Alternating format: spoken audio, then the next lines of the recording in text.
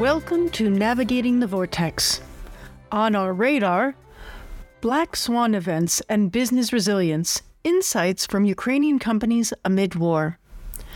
The McKinsey report, Survival Through Purpose, How Ukrainian Businesses Endured Amid Extreme Uncertainty, offers fascinating insights onto how Ukrainian companies were affected by Russia's invasion in February 2022 and how they responded to the extreme challenges that this created.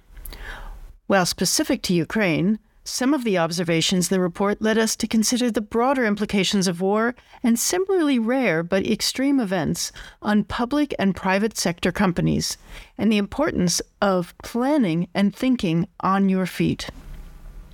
What it's about.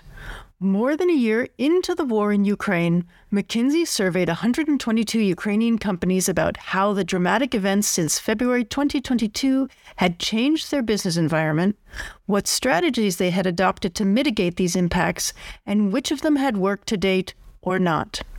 The consequences of the Russian invasion have been enormous in terms of lives lost, infrastructure destroyed, and people displaced. This has affected businesses of all shapes and sizes and in all sectors. It disrupted their ability to operate normally and, for the most part, decreased demands for their goods and services. Yet, of the organizations McKinsey surveyed, only 2% ceased operations, despite the fact that 47% recorded a drop in sales of more than 30%.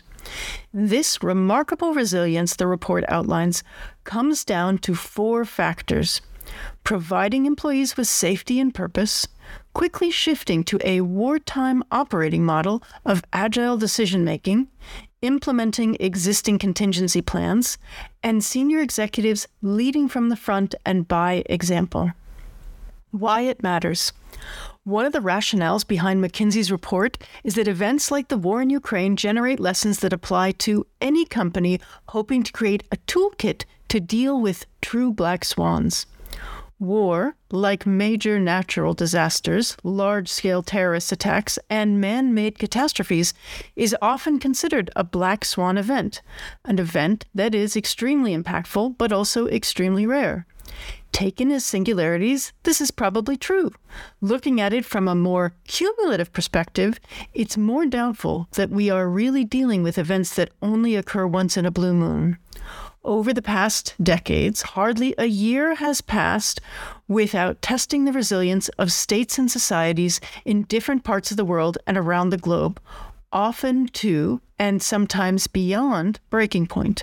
The end of communism and the collapse of the Soviet Union, German unification, the war in the former Yugoslavia, 9/11, Afghanistan, Iraq, the global financial crisis, the war in Georgia, the Arab Spring, Fukushima, the annexation of Crimea, the COVID-19 pandemic, the return of the Taliban, and now the full-scale Russian invasion of Ukraine and the escalating civil war in Sudan are just some examples of such events, many of which had not just an immediate impact, but lasting consequences. Add to this natural disasters like earthquakes, tsunamis, and climate change-related events like floods, droughts, and wildfires that occur more frequently and with greater regularity, and it becomes clear that many black swans are taking on a decidedly lighter shade of gray. Our take. War is a man-made disaster in both its immediate consequences and in how states and societies respond to it. Not only those immediately affected by it, but also further afield. This adds complexity to how businesses can cope and, crucially, prepare for such an event. The war in Ukraine demonstrates this complexity in a number of ways. For companies in Ukraine, as the McKinsey report highlighted, the key impacts were on operations and demand. Businesses further afield are similarly affected, as we have seen in terms of inflationary pressures, which increase operational costs but also depress demand because inflation hits consumers as well. Supply chain disruptions are another factor, as are broader impacts of increasing geopolitical and geoeconomic fragmentation. This fragmentation, sometimes also referred to as decoupling or de-risking, is partly a choice made in response to war and in an effort to deal with its consequences, as we discussed in our earlier piece on our radar, the 12th of April. 2023. One of the West's responses to Russia's invasion of Ukraine has been a significant upscaling of sanctions since February 2022. This has not only had an effect on Russia's war effort, as detailed, for example, by the World Economic Forum in a report last December, but it also increased the regulatory burden on companies and the cost of non-compliance. Non-compliance is widespread, partly because of the deliberate circumvention of sanctions, and partly because of the complexity of the sanctions regime. With sanctions widely used by the US, the EU, and their G7 partners as geopolitical and geoeconomic tools of statecraft, ensuring compliance has become a major and constantly evolving task for business organizations. Non-compliance can have a serious effect on company profits.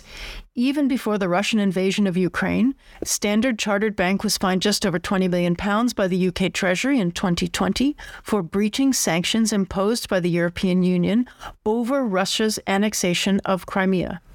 Unrelated to the war in Ukraine, Royal Bank of Scotland and French bank Crédit Agricole were fined $100 million and $800 million, respectively, in 2013 and 2015 by the U.S. Treasury for violating various sanctions in place against a number of countries, including Iran, Sudan, Myanmar, and Cuba.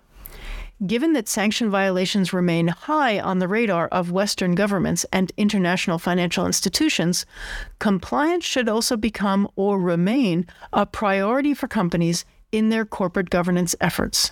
At the same time, war has also created opportunities for growth, investment, and innovation as well. And the war in Ukraine is no exception in this regard, as detailed in a recent report by the Financial Times.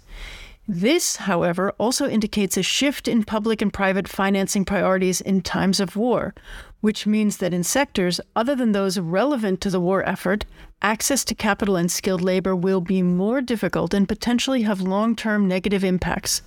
The longer wars last, the more entrenched shifts to wartime economies become, and the more time and resource-intensive post-war transitions will be in economic terms. The bottom line, regardless of whether one looks at war or other black or not so black swan events, is that risk management and contingency planning are important aspects of any organization's resilience to major external shocks. But they are only part of the answer. What is equally, and perhaps more significant, is having well-qualified and well-motivated people working for the organization from top to bottom who can think on their feet when any kind of event requires activating these contingency plans. This means realizing that resilience is, above all, about people, and that investing in people is key to increasing resilience. If you haven't already, please subscribe and get Navigating the Vortex delivered straight to your inbox, as well as alerts for new episodes of our Navigating the Vortex podcast. If you're already a subscriber, thanks so much.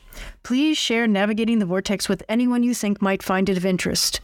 You can find us at navigatingthevortex.com.